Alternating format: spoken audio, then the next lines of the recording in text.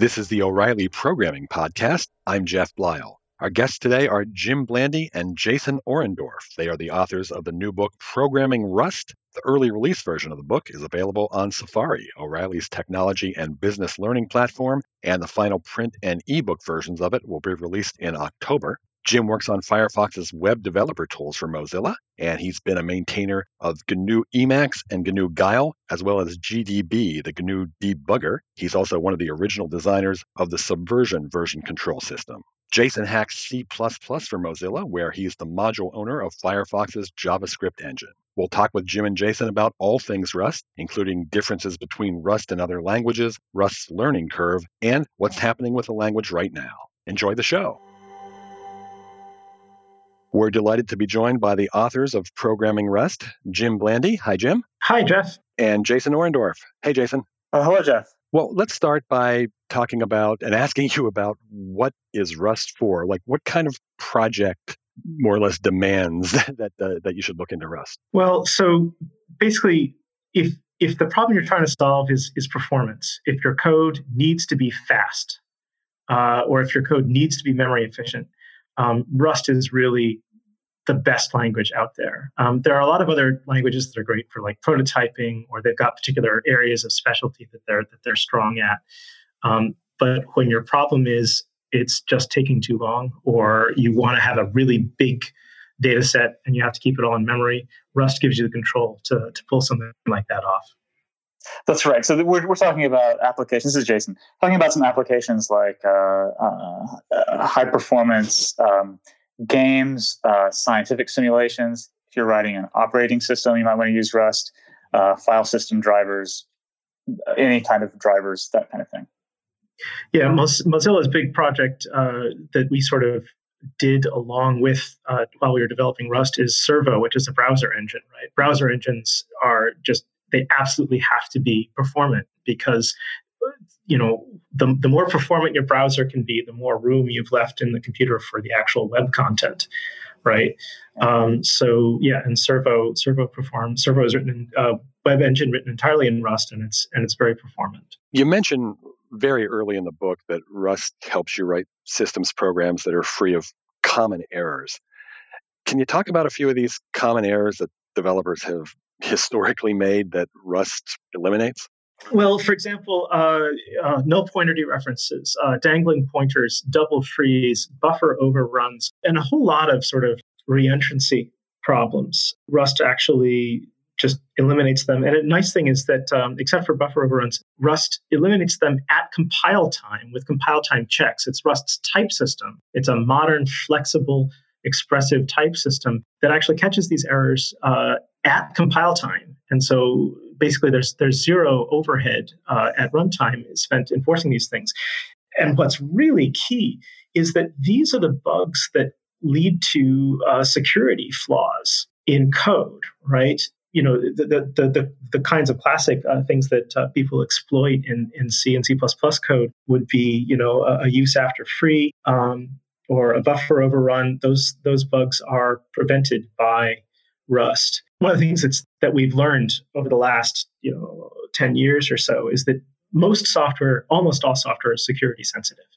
Right. We used to think that we've got a security boundary, right? And this is the software that actually talks to the outside world. We better sort of make that really tough. But then, the rest of our code can be just sort of, we can write it in a relaxed way and not worry about that. Well, it turns out that the way whoever it was broke into the Iranian nuclear fuel refinement system was through a bug in a type parser, a true typeface parser, right? That is, you have a Word document and it uses a bunch of fonts. And so Word needs to parse those fonts in order to display them on the screen, right? Well, that software had a bug and they slipped a malformed font in there. And that was how they broke into machines. So if font rendering software, font parsing software is security sensitive, what that means is that all software is security sensitive, right? And so Rust is really aiming at, catching that class of memory management errors that people have been exploiting, since there were computers to exploit. So I think those are the main things. But the nice thing is that since Rust has this nice, expressive modern type system, you can actually, once you get good at it, you can actually encode all kinds of things about your program, rules that you want your program to follow. You can actually figure out how to phrase them in a way that the type system does the work of checking your program for you. So it goes a lot farther than just security and the basic integrity of your program. When you're using it well, the Rust actually is helping you find all kinds of mistakes, all kinds of programming mistakes in your own code. And Rust is most commonly compared with C++ or cited as an alternative to C or C++, right? What would you say are the biggest differences between those languages and Rust? Jason? Yeah, I think the easy one is that C++ makes it awfully easy to shoot yourself in the foot. And in fact, it's so easy that even the best C++ programmers using like the modern dialects of the language still make these mistakes. And you get what's called in C++ undefined behavior, which means the program goes wrong and 90% of the time it works just fine. But then sometime down the road, you get a crash, or you get an exploitable security hole, or you just get funky behavior that's very hard to debug. Well, Rust is a safe language, which means the language itself avoids having undefined behavior. This makes it the software engineering characteristics of the language make it much easier to write secure, correct software. That's the big difference from C++. Now there's an escape valve because safety is a restriction, and so it can be kind of restrictive to have rules that enforce determined behavior all the time. And occasionally one of these, like a buffer overrun check in a tight loop, can be too slow, and you want to turn that off. So Rust also has this unsafe mode. You can use the unsafe keyword, and then you're allowed to use operations that are not safe unless you're using them correctly, right? Features that require some care to use properly. But it's much more explicit in Rust compared to C++. Yeah, in C++ and C, basically everything is unsafe. And you have to add integers, you're in trouble. Yeah. Well, what about the differences between Rust and Java or Rust and Python? Well, the big one is that Rust doesn't have a garbage collector, right? So Rust is offering the programmer a lot more control over specifically what memory is in use, and which variables take up how much memory and how all that works. Whereas in a language like Python, you really don't worry about it, right? And this can mean that Python can be faster. What I mean is that Python can be faster to develop. It can be easier for the programmer to get going and to get stuff done. But that Python doesn't give you that low-level control over exactly what the CPU is doing that's sometimes necessary to write performant code. What sort of language is Rust? It's not object-oriented, not functional. So what is it? Is it kind of multi-paradigm, like something like C#? It is multi-paradigm, right? Like it feels that way to me. Jim, what do you think? Like it's not a pure object-oriented language. What do people use those labels for? I think when somebody says, is it an object-oriented language, what they're hoping is like, I know other object-oriented languages. If it's an object-oriented language, I can go in and I'll just sort of be ready to architect things, and I'll have a sense of how to approach problems already. People who approach Rust with, then they're really into like class hierarchies. Rust does not use class hierarchies to organize things. Rust instead uses something called traits, which and a trait is, you can think about a trait as sort of a property that a type could have, right? Like, for example, a string is something that you can iterate over, right? It produces the characters of the string. A hash table is something you can iterate over, and it produces the elements of the hash table. Or a network connection is something you can iterate over, and it gives you, bytes or packets. And so all of those types, those three types they all implement the iterator trait in Rust. And so you get the same kind of, flexibility and polymorphism that people want from object-oriented languages, but it comes about in a different way.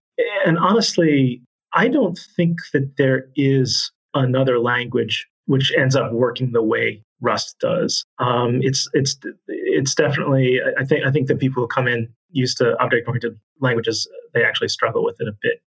They have to learn new Rust patterns. isn't designed around a programming dogma, right? It's more right. Designed around giving you the capability to get the specific, very low-level tasks right and fast. That leads into a question about Rust's learning curve. How hard is it to learn?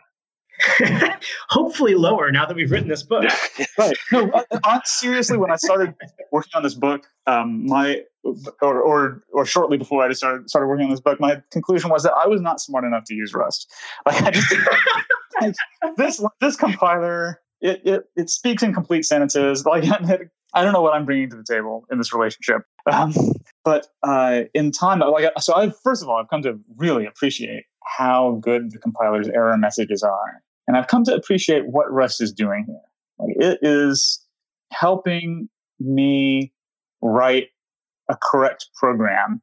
And it's doing it by transferring all the pain of all the bugs that I'm putting in forward in time, so that instead of hitting them later, having to debug each one, I encounter them before my code will compile. And there's definitely a learning curve involved with that. It brings the pain of having to learn the rules that make pointers safe, for example. It takes it from the next 10 years of your life and compresses them into, you have to get it done before your program will compile. Yeah. There's something that a lot of people, they approach a programming language, they say, well, look, I'll just get the syntax right, and then I'll run my program, and then it will go wrong, right? And I'll say, oh, okay, here's where it went wrong, and then they just debug, right? They work backwards from the symptom, and they say, oh yeah, here's where things went astray, and then they fix that, right? And that's sort of how people become accustomed with the language. Really, is that they discover things by running your programs and debugging them. And the thing about Rust is that you can't do that, right? Your program, by the time it runs, it is free of memory errors. You are not going to spend time debugging segmentation faults. You're not going to spend time debugging dangling pointers. Instead, you're going to spend time looking at error messages from the compiler and figuring out what the compiler would let you do, since it's not going to let you do what you wrote.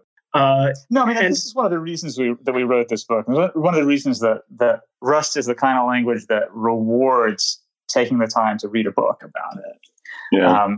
Because if you tackle this language the same way you would tackle any other language, then you just assume it's just programming, right? It's just like any other language. I can learn it the same way that I learned the last 3 programming languages I learned. You're going to be disappointed, right? Or you're going to be stunned, maybe, and shocked. But it's once you have the right ideas in your head, it snaps and it makes sense, right? Yeah, I think it feels really good once you've got it. For OSCON this year, I gave a presentation and I wrote a networked game in Rust, and it just working through that game and knowing what this would be like in C and C++, I just felt like I had superpowers, because basically I'd argue with the compiler would sort of push back at me, and then by the time I was done, it was done. Yeah. We didn't have to go back and haggle over it for months afterwards, right, or hours afterwards. When it was done, it was done. Yeah. And it was I had the same experience again and again while I was writing the book. I would tackle this project, get it through the phase of haggling with the compiler for what the type should be, and then it's flawless and works beautifully. And being able to do that with code that actually also runs very fast is a stunning experience. Before we get more into kind of Rust nitty-gritty, let me ask you both if you can talk about your personal history or involvement with the development of the language. Were either of you there when Rust was first being conceptualized or close to that time? So this is Jim. I was at Red Hat with Graydon Hoare, who is the original designer of Rust. And so he and I were friends. And so he actually showed me a very early draft of the language. Graydon's thing is that he just loves doing research. He loves reading the literature. He loves learning about ideas that were proven in the research. That the research they tried it out and looked at all the angles and seemed to work really well, but that never got taken up by industry. And it turns out that there's a lot of these ideas. And so his idea, he seems to like to make up stories about the origin and the name of the language. He tells everybody a different thing. Right? Yeah. No, some people, he says Rust. Oh yeah, it's like the fungus. What he told me way back when was that he wanted to call it Rust because the idea was to have no new ideas, was to just take all the old stuff that had been proven and that had passed, the tests, and just actually apply those in a practical language. And Graydon was just a stickler for reliability. Software that wasn't trustworthy, it bothered him deeply. And so that was what he was really going after, was reliability. And so I got to look it over and offer some comments. And the interesting thing is that the language, Graydon stopped working on Rust after a while, but the team that he had brought in and helped put together at Mozilla carried it on. And after that, Nico Matsakis and Aaron Turin had a really big influence on the language, and it changed a lot under their influence. I think that was the era when the garbage collector stopped being a key part of the language. Originally, Rust did have a garbage collector, but Nico and Aaron realized that the type system could be made to actually handle the whole story, and so and I think that's really where Rust became the language that it is now. But there's all kinds of cool blog posts from like these academics like Bob Harper and people like that who have been promoting these ideas, a lot of ideas, for just like literally for decades, right? And now they're all starting to come in. Like Swift has algebraic data types. Rust has algebraic data types. Rust and sort of this new modern crop of languages are really bringing a lot of old ideas into the mainstream and applying them in a really practical way. Jason, when did you come to the language? So shortly after that, I was working at Mozilla when early versions of the compiler were just getting started. So I got to kick the tires of super early versions of the language. It's changed a ton since then. So I kind of got out of it for years and then got back into it. And Graydon's influence is obvious. He's just a connoisseur of old programming languages and ideas, and programming ideas in the pure form. Well, let's talk a little about where Rust is right now and what's new with Rust. There was a release of Rust 1.20 back in August. What's new there? We shouldn't talk about 120. We should broaden, because there's all kinds of stuff happening in Rust right now. Yeah, I mean, the hottest stuff that is going on is not stuff inside the language itself, but inside the ecosystem. Okay. Well, you got to talk about futures, and you got to talk about like asynchronous I/O. There's the rest of the programming world went through a transition these last 5 years or so towards using asynchronous I/O. I think the Node was the first really big splash where suddenly people realized that you could handle just hundreds of connections on relatively weak hardware if you wrote your code in an asynchronous style. So that was Node originally used. To be super annoying to actually do in practice, right? Exactly, and so the JavaScript world introduced promises. Go ahead. Right, and async await, right? These are language features that just help you write code that works asynchronously without having to suffer through callback hell and all the pain of writing code that looks asynchronous. What C# does, it's what JavaScript is doing. Well, that's coming to Rust. But the really cool thing was there's this sort of set of conventions, I guess, called Tokyo. Tokyo is a way of plugging together the parts that you need to write a server, such that basically you get like a Lego kit of all the interesting pieces that you need to write a server. Like, okay, I need to make a connection. Okay, that's one piece. But it needs to time out if it doesn't come up. Okay, that's another piece. And then it's a stream of lines. You break it down into lines. And okay, that's another piece, right? So you basically take these prefab parts and you plug them together. And what's really cool about Tokyo is that the compiler can see everything that you're plugging together. It knows exactly how things go. And so it can optimize them all together. So they... as sort of the test case, they implemented an HTTP server in Tokyo. And even though it was written in this very high level, modular, sort of, almost academic style, by the time you compiled it, it performed really well. In fact, not only did it outperform the HTTP server that's part of the Go standard library, the Go languages standard library, but also if you're in Go and you need like a really fast HTTP server, there's this other HTTP server you're supposed to use. The Tokyo-based HTTP server outperformed that one as well. So that is this high-level, beautiful, modular Rust code was outperforming the optimized Go HTTP server. And so that's a really impressive test case. And so there's been a lot more development around Tokyo and sort of fleshing out that ecosystem and adding more Lego parts that you can use. And it's growing really nicely. And that naturally hooks up with the asynchronous stuff, and async await is going to make Tokyo a much more, even more civilized place to live. What's your sense of how widespread the usage of Rust is now? Well, it's still early days.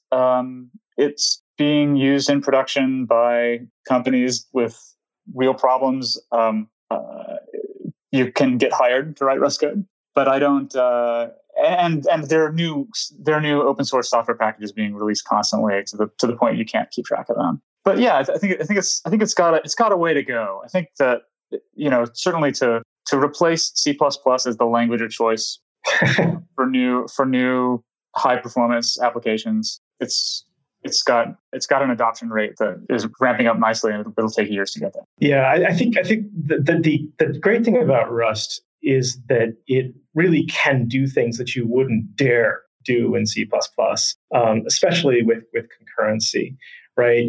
With Rust, when you write multi-threaded code, the language itself catches data races at compile time. So by the time your program compiles, it is free of data races. And that just changes the whole game around concurrency. It's something that is much more practical to use in a lot of different contexts. And so companies are putting this to work and getting advantages out of it that they just can't do with other languages. Like one of the companies that's using Rust is Dropbox. Dropbox, they're providing storage for everybody, right? And Dropbox has these boxes whose job it is to just store as much data as possible in as little volume as possible, right? And they had one component of these boxes written in Go, but they felt like they could reduce the memory consumption substantially, and so they rewrote that component in Rust.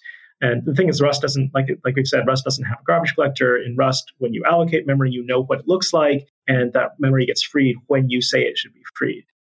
So they rewrote this component in Rust, and they drastically reduced their memory consumption, and so they were able to actually get a lot more out of their boxes. And so that's a great example of sort of a resource-constrained situation where Rust's advantages really give you an advantage that other languages can't match.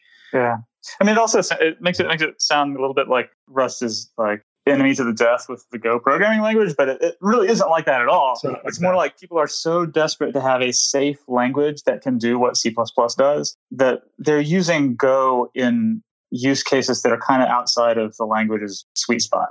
And I think Rust is in a great place to occupy that niche. Can you talk a little bit more about Rust's support for multi-threaded programming? I was thinking about what Jim just said about how your program is free of data races by the time it compiles. It just sounds like snake oil, right? It just sounds like somebody made that up. And it really is true. And it's hard for me to even explain like how that works without getting into details of the Rust type system. It's the kind of thing where we very carefully plant the concepts in your mind over the course of several chapters before you get to the concurrency chapter of our book. But I will say this: like when you've written a multi-threaded program in Rust and you need to tweak it to go faster or get more parallelism out of it, that experimentation is a lot easier to do when you're not fighting crashes every step of the way. And one thing which we should make clear, right? Rust doesn't prevent races per se, right? That is, if you take a lock and then you never release the lock, and then somebody else tries to take it, they'll hang, right? Or if you have a message queue and you decide you're going to wait for a message to arrive in that queue and nobody ever sends the message, then you hang, right? There are all kinds of and if you have two threads that are running, it's not clear which thread will do an operation first or which do an operation last, right? What Rust prevents is data races where you have unsynchronized access to memory, right? And so what that means is that all these races occur at points in the program where you're actually trying to get a mutex or where you're actually trying to wait for a message, right? Synchronization they don't surface later as crashes or as right. Right. They occur when you're using constructs that are designed for the job. Whereas in C++, your threading errors occur everywhere at random. Anytime you touch memory, right, that's a potentially non-deterministic operation, right? And that's just it's not humane, right? Human beings are not designed to operate at that level of precision, right? And so Rust, the data races are gone, right? The language ensures that you don't have to deal with that. And then you're left with, the actual design that you intended. And that's something that I have at least found a lot easier to work through. The book contains an example where it's a couple of lines of code to take a complex image processing task and just throw that out across 8 threads. And realize a big win in performance. Okay, so Jim and Jason, you've collaborated on this book and you've known and worked with each other for quite a long time, right? And so I wanted to ask if there's anything about Rust that you don't see eye to eye on, or that you have a difference of opinion. Well, so Jason and I had this bitter argument. And it was like right at the last moment where the deadline of the book was really looming. And I'm like, I don't need this to this morning. But basically, Jason was saying, look, we need to be able to say, look, Rust is fast. That's the most important thing to say about Rust, is that it's fast. And I said, that doesn't make any sense, right? Because a language is not fast. You can write slow code in any language, right? And but the thing is that if you can't say that Rust is fast, it's kind of, what is the point then, right? Because it is a language that is for high performance applications. Yeah, but there's this whole history of people saying, "Is this language fast?" Right? And they haven't tried to optimize their algorithms. They haven't characterized the size of the data that they're working with. It's just it's the dumb question, right? And so what you can say is you can say, look, Rust gives you the control that you need so that if you want to take control, if you want to make it fast, you have the control you need to accomplish that. But whether it's fast is up to you. Sure. Okay. Well, I mean, for the listeners who wanted to sit through all that, I would say you're right. But if people just need to know, is the language fast or not, I would have to say yes, it is fast. The wound is still fresh. That's great. It's just not precise. It's not a precise way of phrasing it. Okay. On that note, Jim and Jason, if our listeners want to find out more about you and what you're doing, where should they look? They should first of all, they should buy our book, Programming Rust, yes, and look on the back cover for our smiling faces, or I guess websites, Twitter, anything like that. Yeah, I'm on Twitter as J Orendorff. I had to give up Twitter, but I'm Jim Blandy at GitHub. And Jim had to give up Twitter to get the book done. And I'm I'm on IRC at Mozilla, and I'm Jim B. Jim Blandy and Jason Orendorff, it's been a pleasure talking with you, and thanks for joining us. Thanks for having us. Thanks for listening. Once again, Jim Blandy and Jason Orendorff's new book, Programming Rust, is now available on Safari, O'Reilly's technology and business learning platform. Go to safaribooksonline.com to access it, and the print version will be available just a few weeks from now in October. You can also see Jim Blandy's presentation from the 2017 OSCON conference titled Network Gaming in Rust on Safari, as well as his video, The Rust Programming Language, Fast, Safe, and Beautiful. And if you like this podcast, we invite you to subscribe via iTunes, SoundCloud, TuneIn, or Stitcher so that you never miss an episode. For the O'Reilly Programming Podcast, I'm Jeff Blyle.